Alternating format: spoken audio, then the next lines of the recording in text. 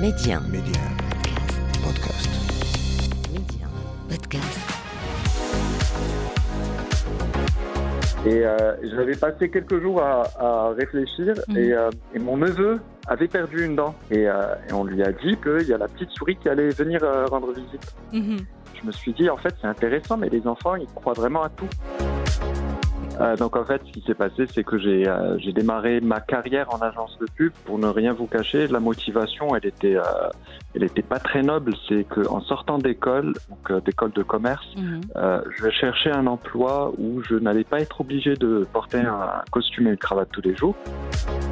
L'une des ambitions à mon niveau, elle est pas, voilà, c'est d'être un peu plus dans la transmission. Je trouve que dans l'univers de la publicité, le planning stratégique est l'un des plus beaux métiers, mais qu'il est méconnu, c'est-à-dire les jeunes rêvent généralement d'être créatifs ou directeurs de créa ou directeurs artistiques ou concept rédacteurs, etc. Et je me rends compte que le planning stratégique a du mal à décoller ou à prendre la place qu'il mérite. Derrière chaque choix de carrière se cache une personne avec une vision et derrière cette personne se cache une histoire. On vous la raconte. Média 1. Karima, Job Story. Mon invité aujourd'hui, c'est Hamza Chaoui Il, planneur stratégique. Parmi ses missions, entre autres, aider les marques à devenir de meilleures marques. Mais pas que, il est aussi mentor chez Endeavor. Le plus important pour lui, c'est de faire les choses et les faire avec le cœur. Hamza Chaoui, bonjour, un plaisir de vous recevoir dans Job Story aujourd'hui. Bonjour et merci de me recevoir. Tout le plaisir partagé. Tout le plaisir est pour moi, Hamza. Alors, on va démarrer un petit peu pour contextualiser notre échange. À quel moment vous étiez plus ou moins fixé sur ce que vous vouliez faire sur le plan professionnel ? Vous aviez une visibilité. C'est une très bonne question. En fait, c'était un peu par hasard. C'est un peu en pédalant que j'ai découvert que je savais pédaler. Donc en fait, ce qui s'est passé, c'est que j'ai démarré ma carrière en agence de pub. Pour ne rien vous cacher, la motivation, elle était pas très noble. C'est qu'en sortant d'école, donc d'école de commerce, je cherchais un emploi où je n'allais pas être obligé de porter un costume et une cravate tous les jours. Et j'avais un peu par hasard passé un entretien dans une agence de pub qui s'appelle Léo Burnett. Et je connaissais absolument rien à ce secteur. Et j'ai débarqué en chemise et cravate. Et en partant de l'entretien qui s'était bien déroulé, ma future manager m'avait posé la question. Elle m'a dit, est-ce que si on te recrute, est-ce que tu vas venir tous les jours en cravate? Je l'ai rassuré que non. Et voilà. Et mon histoire avec la pub a un peu démarré comme ça. Et après quelques mois au sein de l'agence, je me suis découvert une passion sur le sujet. Et depuis, voilà, ça fait déjà une petite vingtaine d'années que je suis dans cet univers.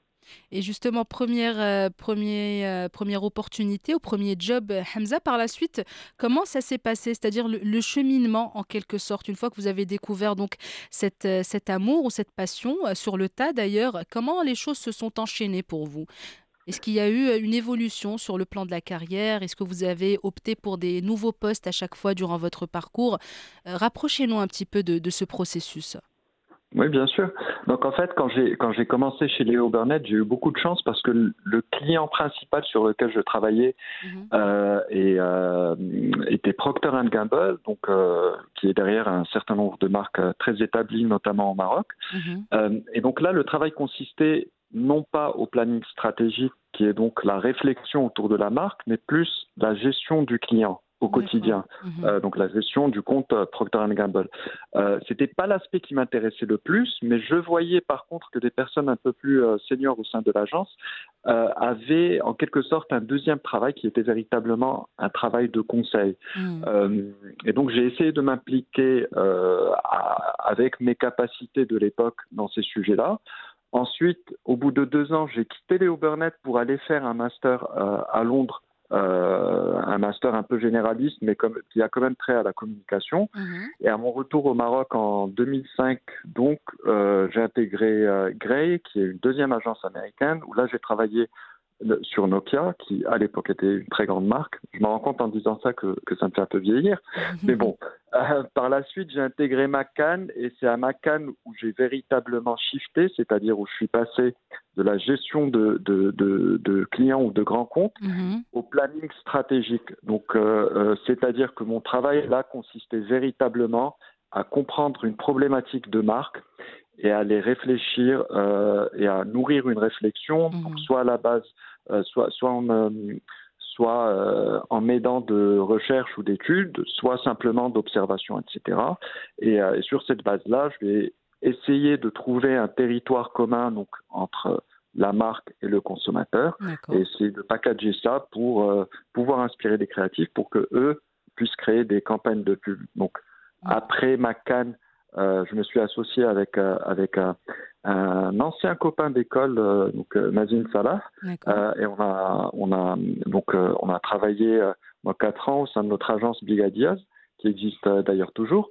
Et j'ai eu une opportunité en 2014 d'aller à Dubaï pour rejoindre une agence qui s'appelle Drive. Donc où j'ai vraiment continué sur ce travail de planning stratégique. Et en 2016, on va dire que j'ai franchi un palier parce que j'ai eu l'opportunité de rejoindre une grande agence qui s'appelle Ogilvy et qui est connue pour être l'une des agences les plus primées, les plus respectées dans le monde.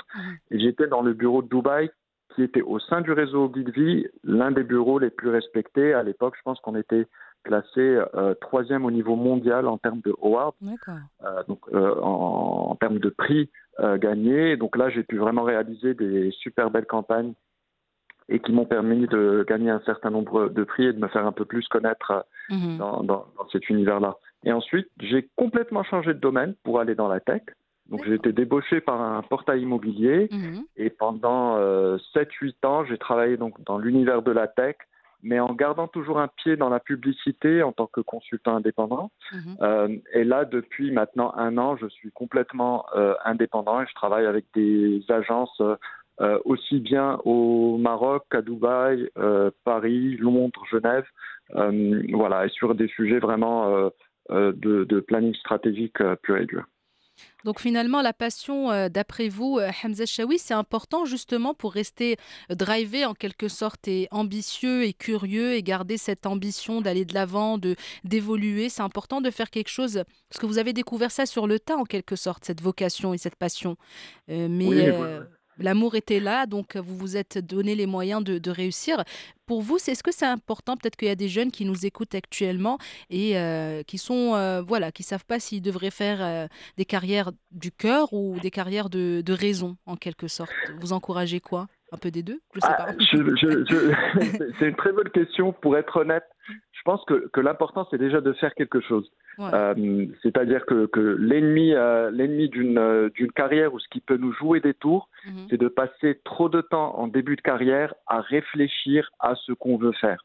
Parce que ça crée éventuellement de l'immobilisme. Moi, je suis plus partisan du fait de démarrer quelque chose et puis découvrir par la suite s'il y a moyen de faire de cette chose-là une passion ou pas.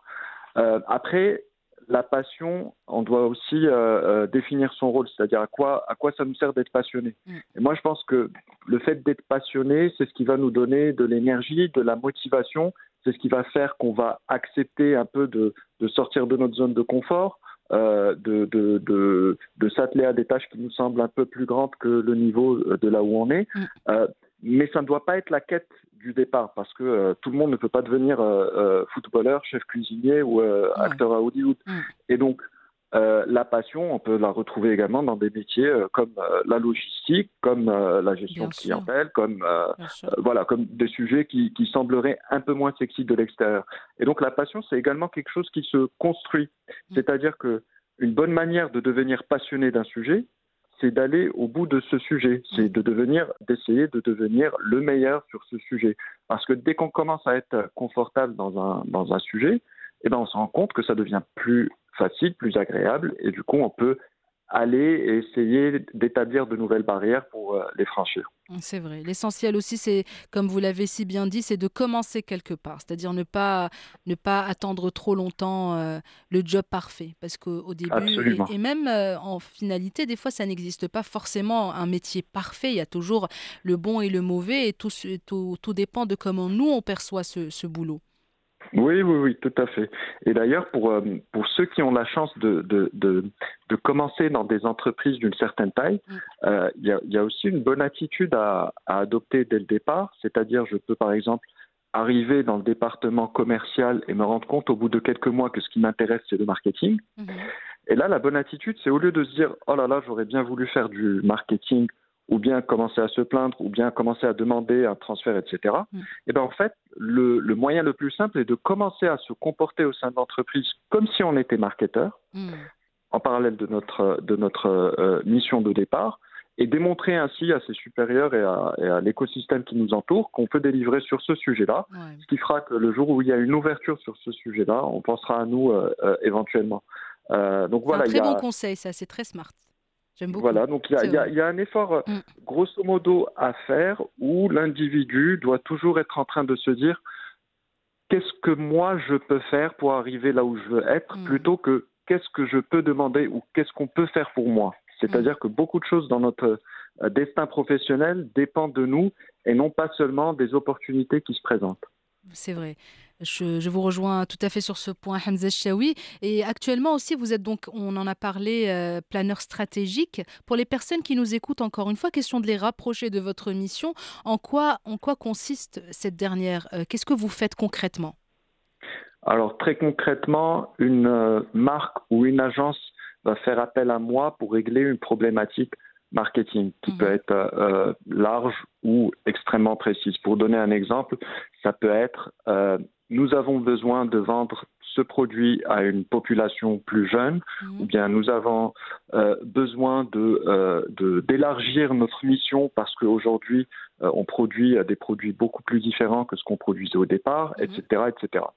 Et donc, sur la base de cette problématique, une fois qu'on l'a cernée et qu'on l'a comprise, mon travail va consister à aller trouver le meilleur chemin pour arriver à la solution. Donc, concrètement, ce que ça veut dire, toutes les problématiques marketing vont généralement avoir trait au consommateur au final. Sans consommateur, il n'y a pas de catégorie, il n'y a Bien pas de sûr. marché, il n'y a rien Mhm. du tout. Donc au départ, on a une marque et moi, je vais toujours aller et essayer déjà d'avoir la voix du consommateur par rapport à ce produit. Donc typiquement, si une marque de détergent ou bien une marque de crème hydratante s'adresse à moi, je vais Mhm. aller m'intéresser aux consommateurs de ce produit-là, les D'accord. comprendre pendant quelques jours et je vais essayer d'être très terre à terre, c'est-à-dire que c'est pas forcément en allant éplucher des pages et des pages de rapports ou d'études qui ont été faites sur ce sujet. Mm. C'est aussi en me déplaçant en allant au supermarché ou bien en parapharmacie et voir comment les gens se comportent quand ils s'approchent du rayon. Et à D'accord. partir de ça, en fait, à partir de mes observations, de ce que j'ai trouvé, soit dans la culture populaire, soit dans les recherches, soit dans l'observation, je vais formuler ce qu'on appelle un insight. Un Mhm. insight qui est en quelque sorte la clé de voûte de n'importe quel travail publicitaire ou marketing. Un insight, c'est grosso modo une évidence rétroactive. C'est-à-dire que c'est quelque chose qui est extrêmement évident, Mhm. mais qu'on n'a jamais formulé auparavant. Et si D'accord. vous y pensez, quand vous regardez une pub, les pubs qu'on trouve très réussies, c'est les pubs qu'on voit et on se dit « Oh là là, c'est tellement vrai ».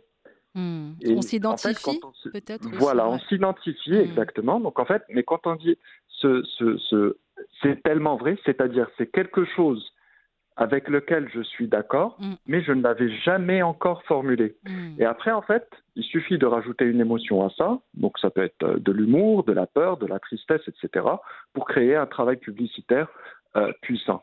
Et donc, D'accord. moi, mon travail, c'est vraiment d'aller trouver cet insight, c'est-à-dire cette vérité, cette évidence rétroactive, et à partir de ça, je vais installer cet insight dans un concept ou dans une big idea ou dans ou dans un territoire de marque, etc.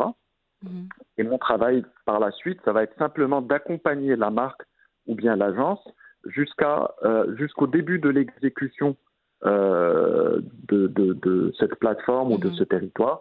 Et donc là, ça devient véritablement un travail de publicitaire classique. Et c'est à ce moment-là que moi, je passe le relais. D'accord, d'accord. Donc une fois que le bateau presque arrivé à destination. Voilà, c'est exactement ça. C'est à peu Avant, près ça. dès que je sens que le bateau est en train de naviguer vers la bonne direction Voilà. et qu'on aperçoit le port, moi je saute du bateau Et je donne, je pas me prends ma noyer. bouée. Voilà, je prends ma bouée, je prends mon petit canot et j'en tue moi. Et aussi une autre casquette que vous avez, Hamza Chaoui, donc vous êtes mentor chez Endeavor. Dans ce sens, quelle est votre mission cette fois? Alors, chez Endeavor, ma mission, donc je suis avec Endeavor UAE, donc voilà, des Émirats Arabes Unis, sachant qu'il y a Endeavor au Maroc.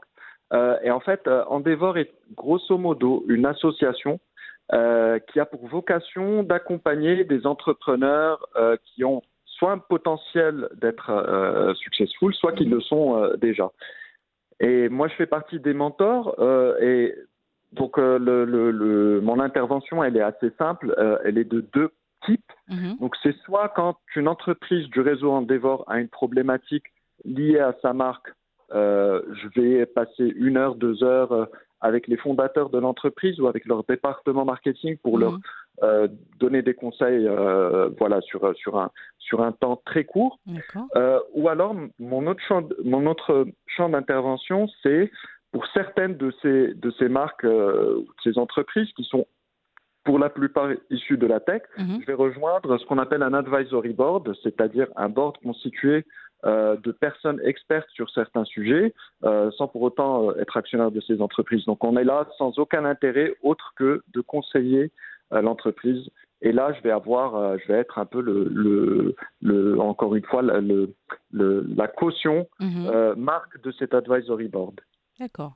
Et si vous deviez partager avec nous votre plus beau souvenir professionnel, un moment ou le moment qui vous a le plus marqué durant vos années d'expérience ou votre parcours, ça serait lequel? Il y en a beaucoup parce que dans l'univers de la publicité, le marketing, il y a énormément d'histoires humaines, d'histoires de rencontres, etc. Mais peut-être chez Ogilvy, j'ai eu la chance de travailler sur un projet qui a eu beaucoup d'impact, un programme qui s'appelle United for Healthier Kids pour faire en sorte de favoriser une alimentation saine chez les enfants. Et donc ce programme a été lancé dans la région du Moyen-Orient et on avait reçu un brief très intéressant qui était extrêmement simple, qui tenait en une phrase. Nous souhaitons mettre en place quelque chose qui va pousser les enfants à boire beaucoup plus d'eau que de boissons sucrées. Donc ça, c'était un peu le brief de départ. Et donc moi, il fallait justement que j'aille trouver cet insight et cette vérité qui va permettre de créer un impact sur cette population. Et j'avais passé quelques jours à réfléchir et mon neveu, qui avait 4-5 ans à l'époque, ou plutôt 6-7 ans, avait perdu une dent. Et on lui a dit, pour lui enlever cette dent, on lui a dit qu'il y a la petite souris qui allait venir rendre visite. Et ça m'a donné une petite idée. Le lendemain, je me suis dit, en fait, c'est intéressant, mais les enfants, ils croient vraiment à tout. Ils croient à la petite souris, ils croient au Père Noël, ils croient voilà, un certain nombre de choses. Et ils ont cette imagination sans limite. Et donc, je suis arrivé à cette conclusion, mais en fait, vu que les enfants sont extrêmement crédules, pour les pousser à boire plus d'eau, on va simplement leur faire croire qu'il y a un petit poisson qui vit dans leur ventre et que leur responsabilité est de nourrir ce poisson en eau pour qu'il garde vie. Et ce qui est intéressant, c'est qu'à partir de ça, on est arrivé à aujourd'hui une app qui a été téléchargée pendant 1,5 million de fois. D'accord. Et on a édité un livre. Et ce livre fait aujourd'hui partie du programme scolaire aux Émirats Arabes Unis. D'accord. Donc ça, c'est un truc qu'on a fait en 2016 et ça continue d'exister. Et voilà, donc c'est un projet qui me tient vraiment à cœur, auquel je suis très attaché. Et c'est extrêmement gratifiant de se dire qu'une idée qu'on a eue en 2015 ou 2016 continue d'exister aujourd'hui et impacte de manière très tangible la vie de éventuellement quelques centaines de milliers, voire millions d'enfants dans la région. Bien sûr, et ça a pris aussi toute cette ampleur. Donc c'est excellent Absolument. finalement. C'est voir le fruit de vos efforts et Voilà. même plus. Mais ce qui est intéressant dans cette histoire, ce que je trouve extrêmement, c'est que contrairement, et ça c'est peut-être aussi un conseil aux générations de marketeurs à venir, c'est que les réponses sont souvent beaucoup plus à portée de main qu'on le croit. C'est-à-dire que le défaut qu'on a humainement ou le biais qu'on a humainement, c'est quand une problématique est compliquée, on va aller chercher des réponses compliquées. Alors qu'au final, ce qui se passe, c'est que on essaye de voir que la réponse par rapport à ça, qui a impacté donc des centaines de milliers de vies, elle tenait à un petit garçon qui n'a rien à voir avec l'histoire, qui perd une dent. Ouais. C'est-à-dire qu'il faut juste avoir les yeux grands ouverts et se dire que la réponse pourrait venir de n'importe où. Il faut juste ouvrir ses chakras comme disent les autres. En tout cas, c'est les autres. Ils se reconnaîtront. Voilà.